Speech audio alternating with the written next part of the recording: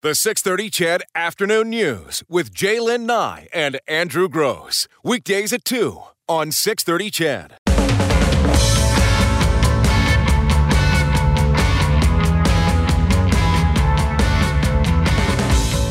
Hey, it's 2:14 on the 6:30 CHED Afternoon News, and we're going to talk here a little bit of money and the city of Edmonton releasing its proposed 2019-22 budget, which adds up to a 10% tax hike over the next 4 years, and that, friends, is not sitting well with the Edmonton Chamber of Commerce.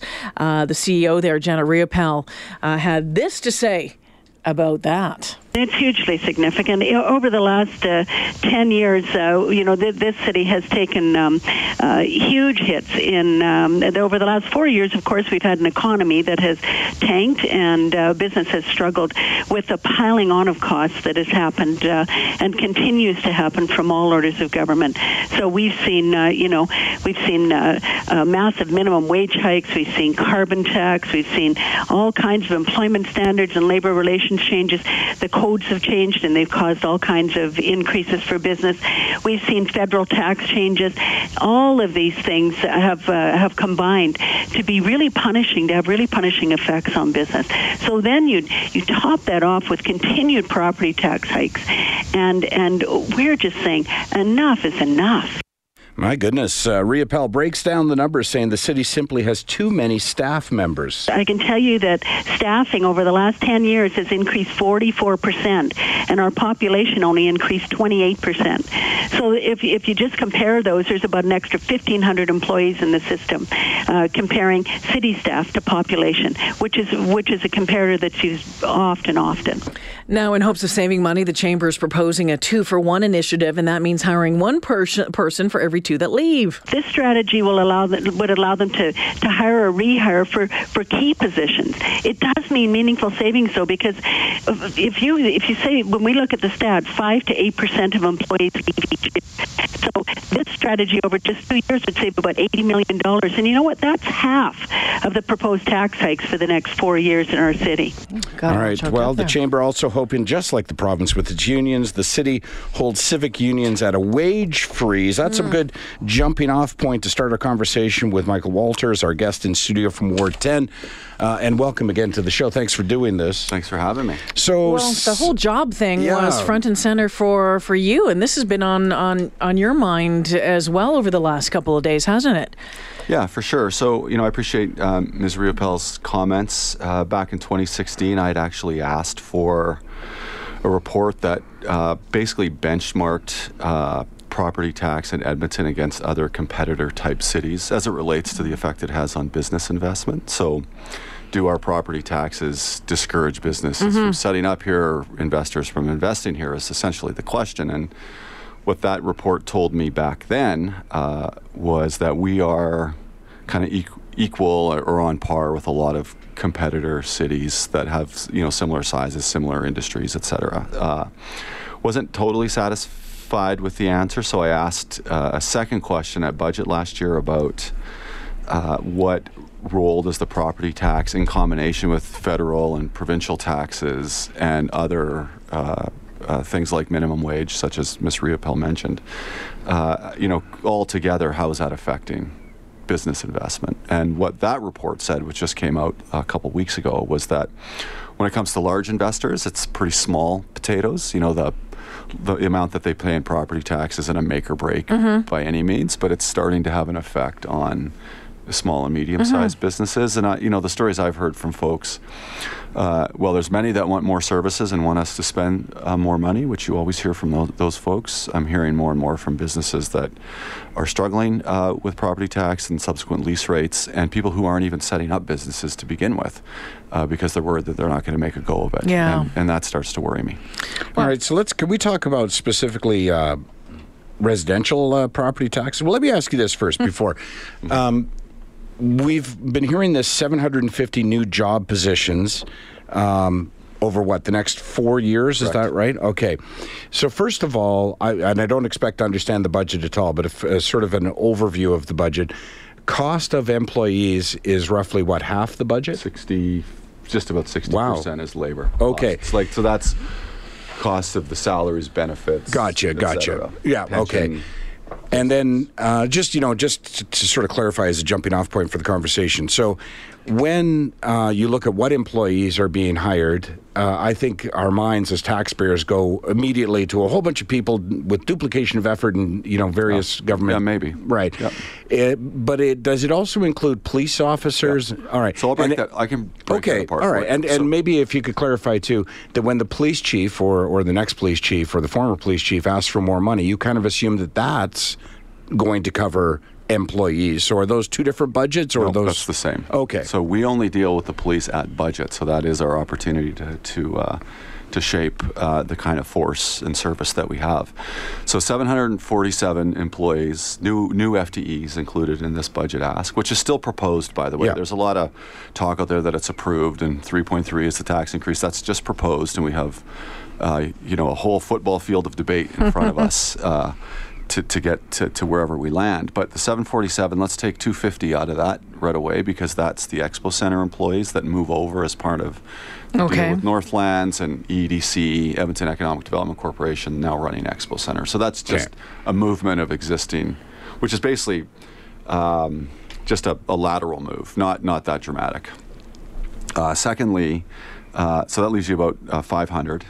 I think about between 200 and 300 of those over the next 4 years are EPS. So the formula that we fund EPS with, we actually have a policy now that says we'll fund you annual increases based on population growth plus something called the police price index. So it's kind of like inflation, but police price index? That's a new one. Well, because police have different costs. Right. Consumer price index is us, but we don't have to buy guns and vests and superpowered Traeger vehicles. 500s. Like there's a different pricing structure for Yeah. policing than it is for a parent needing to raise their kids, right? Yeah. Right. So that's why they have that index. So it's population plus that index, plus there's an efficiency factor that. So if you remember, the mayor, when he first ran for mayor, talked about the council 2%. Every department had to find 2% efficiency, and then that money would be harvested, put back into a tax decrease, or used to spend on other things, which was always the choice.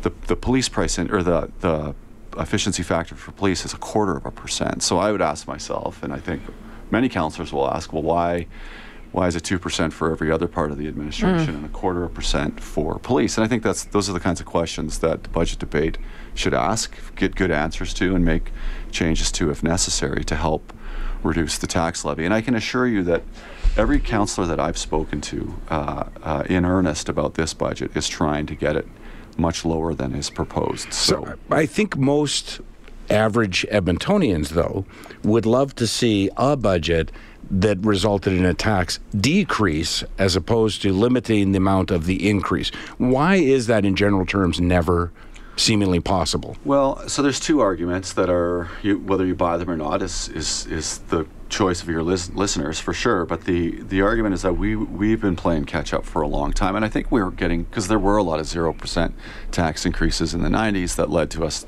then needing to catch up in neighborhood renewal infrastructure, roadways. You've seen the amount of investment in roads, arterial roads, the last number of years. I look at my ward alone; it's almost completely rebuilt, and it's very noticeable.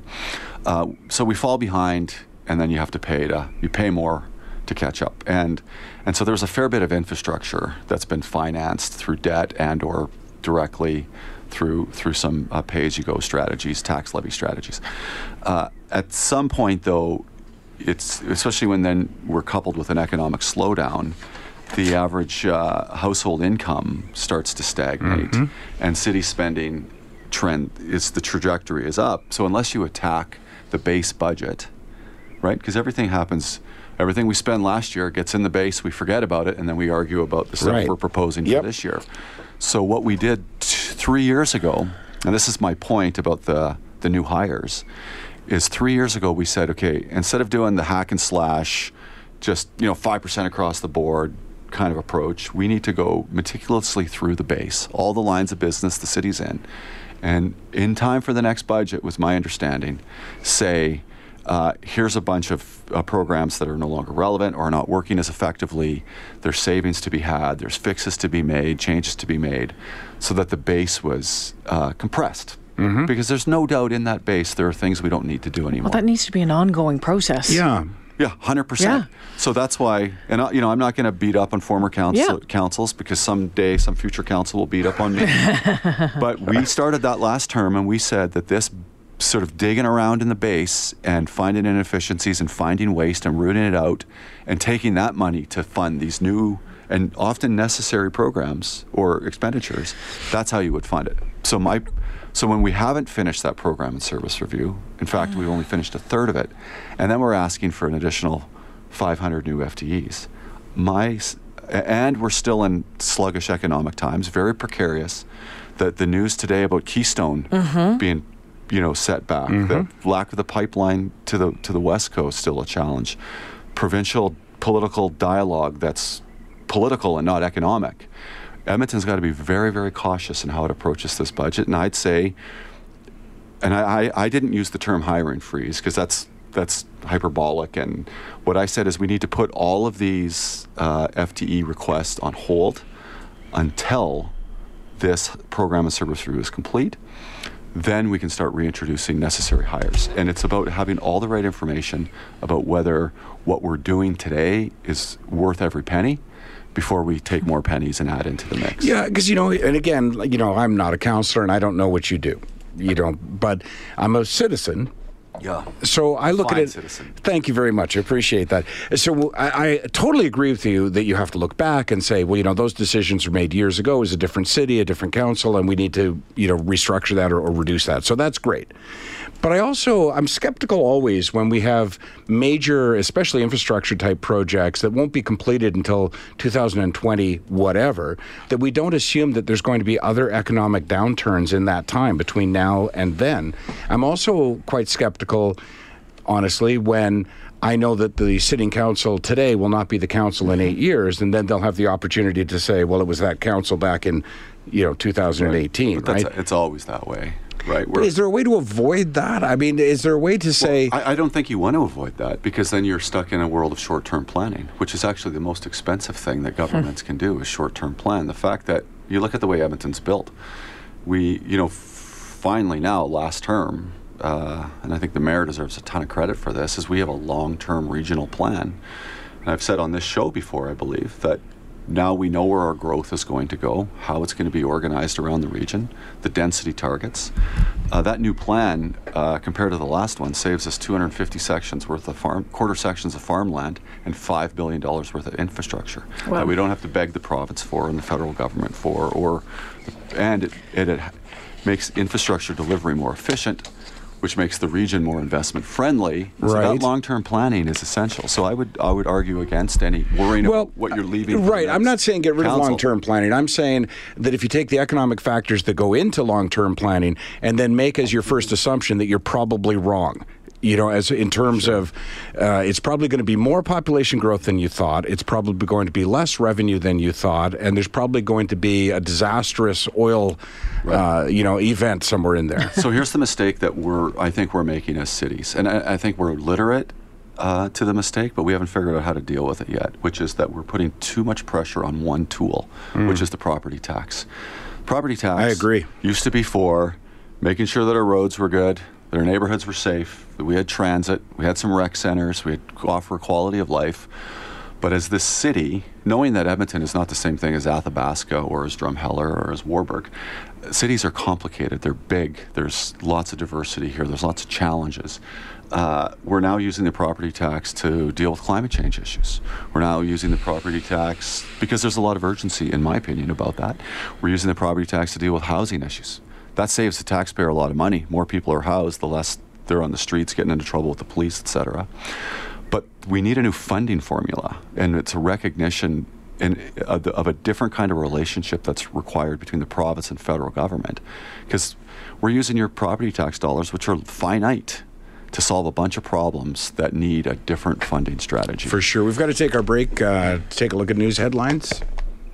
Why are you shrugging your shoulders like that? I'm not. I'm just looking at you. Oh, all right. It's great to make eye contact with you, Jay-Lynn and I. You know what? Let's. Can we hold you over for a little bit after the break? All right, let's give do me that. some more coffee. Sure, I can do that. Actually, I need a cup myself, and then we'll talk. Maybe we'll talk a little LRT after the news. You're listening to the 6:30 CHED Afternoon News with Jaylen Nye and Andrew Gross on 6:30 CHED, Edmonton's breaking news and conversation station. Ward 10 City Councilor Michael Walters joining us in studio on this Friday afternoon talking budget. We wanted to switch over to... Before we do, can I ask one more budget-related question? Only because somebody has asked me the question, and I saw this and thought, oh, you better not. One of the areas in which the city's looking to save $14.8 million has to do with changes to roadside garbage collection. What does that mean?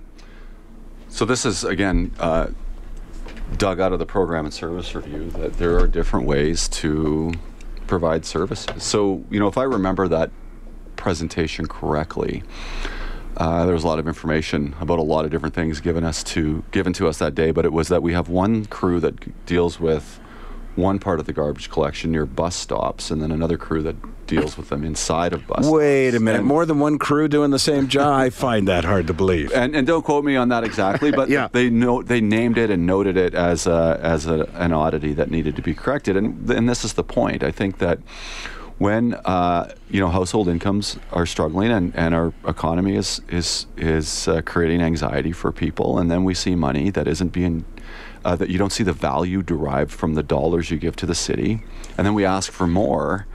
I understand people's cynicism and worry, and we need to do our job to look for ways to particularly complete this program and service review, which will unearth more stuff like that, I'm convinced, before we start hiring new And that people. was the base budget you were talking about. That's the base budget. Okay. And that's the nature of the debate. And now, through the debate, it may be pointed out to me, because I'm not an all-or-nothing guy, it may be pointed out to me that we need these 8 people for this thing now, and I'll be convinced that there's good reason to do that. But I'm starting with a disposition that until I can see the base is as tight as we can get it, and it's not just a government question. Big organizations struggle with waste and inefficiency all the time. It's just a scale question. And until I'm convinced that we're clear about what's in that base, I'm worried about adding too much. Okay. Were you surprised? And actually, I applauded the city's chief economist, John Rose, when he came out the other day and cautioning council about the strain on the typical household. Were you surprised by that he did that, and what did you take from that? Well, I'm not surprised by that, because he's a scientist. Yeah. And he's supposed to tell us his science, and he did that. This is not surprising to us that the economy hasn't recovered here. We have a very unfortunate political climate, in my opinion, in Alberta, where on one hand, big investment players are still timid of a new Democrat government, fairly or unfairly. I think that's a true statement. And then the opposition party, which wants to be government, only talks about one single industry obsessively, without any discussion about economic diversification and other important industries. So the combination of that, in my view, is very dangerous and leaves a city like Edmonton in a position where our ambitions and the money that we may need to spend on things, we have to be really careful about spending those right now, because if the economy gets weaker, or if the next government comes in and takes a big crack at the public service, which is what happened here in the 90s and affected Edmonton's economy, I just think we have to be mindful of that. Yeah, a couple elections, like the provincial and federal election coming up. Yeah. Gosh, it must be a huge challenge in trying to plan. Let's talk about a specific project then, because Let's talk about the LRT. Yeah, the LRT, the Valley Line LRT expansion. So Tim Cartmel published a blog yesterday, I believe, arguing the city should cancel plans to build that LRT expansion until government has or has not changed hands, because you have an NDP government that agreed to funding, or to cooperate with the funding to kick in some money. That you've got people waiting in opposition who have said that we're scrapping a carbon tax, and if I'm not mistaken, it was from the carbon tax that we were going to get the money for the West Valley expansion. I can answer questions about the specific line in a second, but so there was a long period of time where we never expected governments to change in this province at all, and now it seems like we always expect them to change. But and that may happen, but I'm not worried about, because Jason Kenney and Jason Nixon have both said, and I'll take them take them at their word that they would support and maintain any funding for projects that have been committed by the provincial government. So I have no reason to mistrust their word on that. Now, what worries me about that government change, if it happens, is the nature of, or the effect it will have on Edmonton from an employment perspective, because there's been other musings about the public sector. That's right. And I certainly wouldn't want a replay of what happened in the 90s, because it not only did it affect Edmonton's economy, which is a government center town, like it or lump it, it is what it is. And any sort of rash, reckless cuts to the public service will in fact have an effect on jobs in the city of Edmonton and our assessment growth and our economy as a whole. And any major cuts or lack of investment in infrastructure will do the opposite of what I think both parties, leading parties in the province right now, are saying they care about, which is attracting investment. Having the right infrastructure in place, livable cities that attract young people, that are the talent base for the next economy. That's how you build an economy. You don't build an economy by hurting your particularly your two big cities. So to the LRT question, yes, you want to ask that specifically? I'm happy to. Well, because a listener has asked this question. I don't know if you're aware of this, Councilor, but LRT is a hot topic in this city. Yeah. This listener says, please ask the councillor, why does the city have to use different styles of LRT, from trains to signaling systems to how they operate? The proposed new south leg of the LRT possibly stopping at lights rather than having priority. Would it not be easier to have one system-wide, for ease of integration with the rest of the current system, even if it means retrofitting the original line to meet the current standards of the new line? So that's a great question. The original capital line was, more of, I always joke, it's kind of like the Eastern European industrial style train that, lumbers along, and everything stops while it comes by, and it was really about moving people, and it was a commuter train. Aside from Century Park, which has been a great hope, and we see now being built, it wasn't really designed for creating the density and the kind of built form that we now yearn for, I think, in the city, which is more efficient, less expensive, more focused on the core. So that's what created the shift to this more urban style, low floor, streetcar style LRT, which was about driving development and helping achieve the city goal, which is actually the most important city goal to me, and the biggest reason I am happy to serve on council, is to start to shift our development patterns away from stretching out, and out to growing up. And LRT, as we've designed it through the Valley Line, creates opportunities, particularly in the West Line, more than the Southeast Line. The Southeast Line, again, decided before I was on council, but I support the idea of getting more and more people from Mill Woods to downtown on mass transit. And then you got investments. Strathern has long been up in the works. Strathern Heights, the development. What is now we have proved at Holyrood, the Morguard folks, and the investments at Bonnie Doon. That train is in fact luring significant investment from outside of the city and the province to Edmonton. We've already heard musings about those kinds of investments coming on the West Line. So I feel comfortable that the style of train we shifted to is the right style of train. Is it going to create traffic headaches that we have to work very hard to mitigate, and we can't be glib about? I feel sometimes like we're glib about that as a city. Yep. And I don't want to be or ever mean to be. I drive around with my kids in the car, turning beet red from time to time when they're yelling at me because they're going to be late for their basketball practice. Like, I know what it's like. I'm a regular Edmontonian doing regular things. Do you use LRT? Yeah.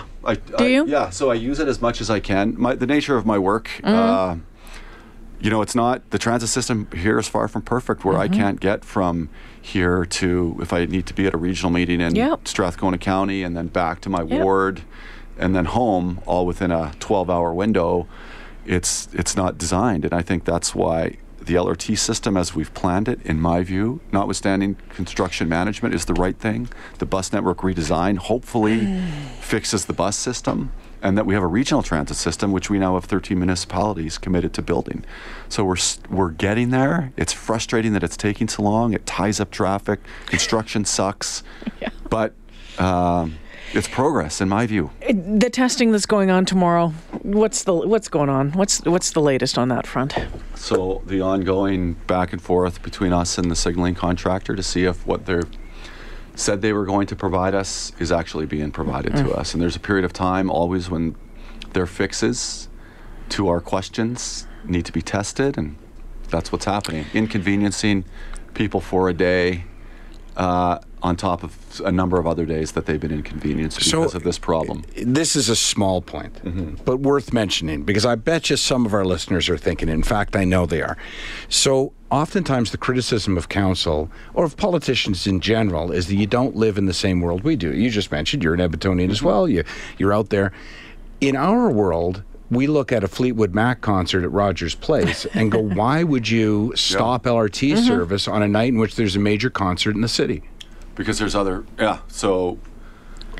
Well, Sunday then it's Remembrance Day, right? So that's a challenge. Factors, then right? Monday you're into... I think without saying what I can't say, there is a back and forth between us and the signaling contractor to test certain things in a limited period of time.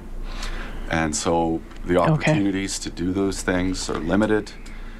Whether we do it on tomorrow or on Sunday or on Monday is I would feel bunch of factors. Yep. I would feel better if you could tell me, and this is stupid, I know, but it's not. Like, to an average citizen, it's not. I would feel better if you could tell me that somebody did go, oh, there's a Fleetwood Mac concert that night, and the rest of you went, what are you going to do? Like, I would at least like to know that somebody brought that to council's attention. I have no doubt that all the factors are considered, and we try and minimize. I know, like, as much as I'm talking about limiting job growth in the city, in the corporation, you know, I work with people who work for the city every day, and they wake up passionate about the city, wanting to do their jobs right, not wanting to inconvenience people, because they too, like you, are regular Edmontonians who need to get up in the morning, get their kids to school, buy groceries, take their kids here and there. Well, you lost me on the morning part, but I get your point. Yeah. Well, most people get up in the morning. and so, you know, I'm not going to ever suggest, because I don't believe it, that people are being nefarious in intent about anything. Inconvenience it certainly needs to be minimized, and I have no doubt that they try. But yeah, terrible about the Fleetwood Mac concert. Just on a complete, offshoot of this, my kid and my daughter-in-law just moved back from Tokyo, where it's obviously all trains all the time, and they're using nothing but the LRT.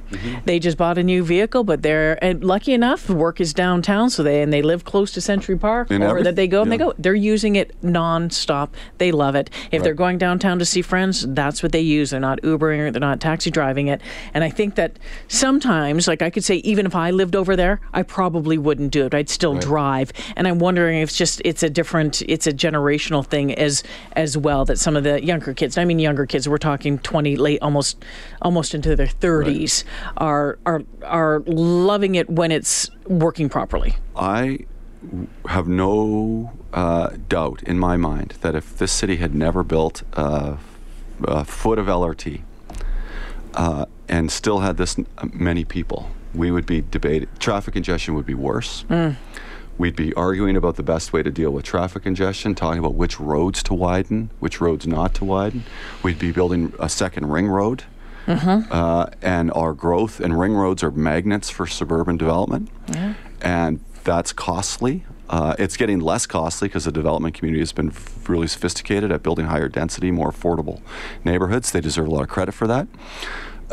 But LRT and mass transit is an important part of making the city, in the long run, for our kids and grandkids, more affordable. There is no doubt in my mind about that. Now, how we manage the construction and how we plan it is a secondary and tertiary question that are very important questions. And I can't tell you today that we've gotten that all right, because the fact that it's not grade separated at University Ave and 51st Ave, mistakes that I didn't decide on, but I'll never live down until I leave office. Well, here's my average Joe tip for you. When next building anything, double it. If it's going to be 2 lanes, make it 4. It's going to be 1 mile long, make it 2 miles long. Just in anticipation. So we're not playing catch up for the rest. To hiring staff. Yeah, forget about that. Half that. Yeah. Right. Ward 10 City Councilor Michael Walters joining us in studio this afternoon. Thank you so much. Thanks for having me. Happy Remembrance Day, and Yeah, my respect to everybody who's part of the military. Thank you so much. Thank you.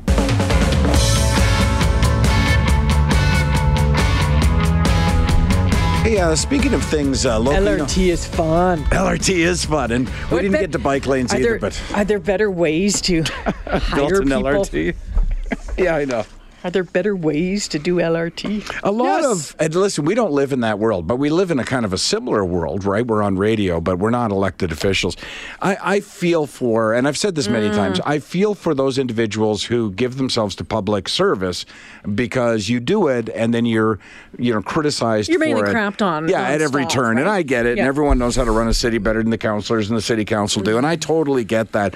But it is just every now and then I wonder if some of the grief is not brought on themselves just through optics, talking about a headline where, hey, we need to hire 750 more people and there's going to be a tax increase, and it's, the councillor explained it, but as a taxpayer, you're like, no. Okay, but don't hire them and don't increase my taxes. But here's the thing: once he explained it too, sure, is that just the headline and clickbait too? Exactly.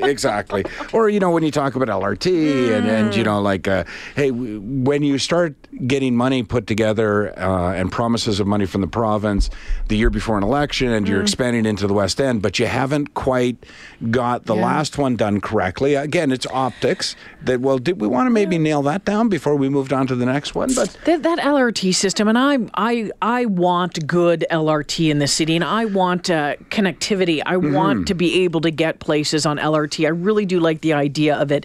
How we're going to do it in a city that is this massive, this spread out, and it'll be long past when I'm gone before that will ever happen. I'm sure that's a true statement. You think about, I live deep southwest. Okay, when would the west connection? We're looking years and years down the road if it happens. But again, like I said, I look at Colton and Heachon.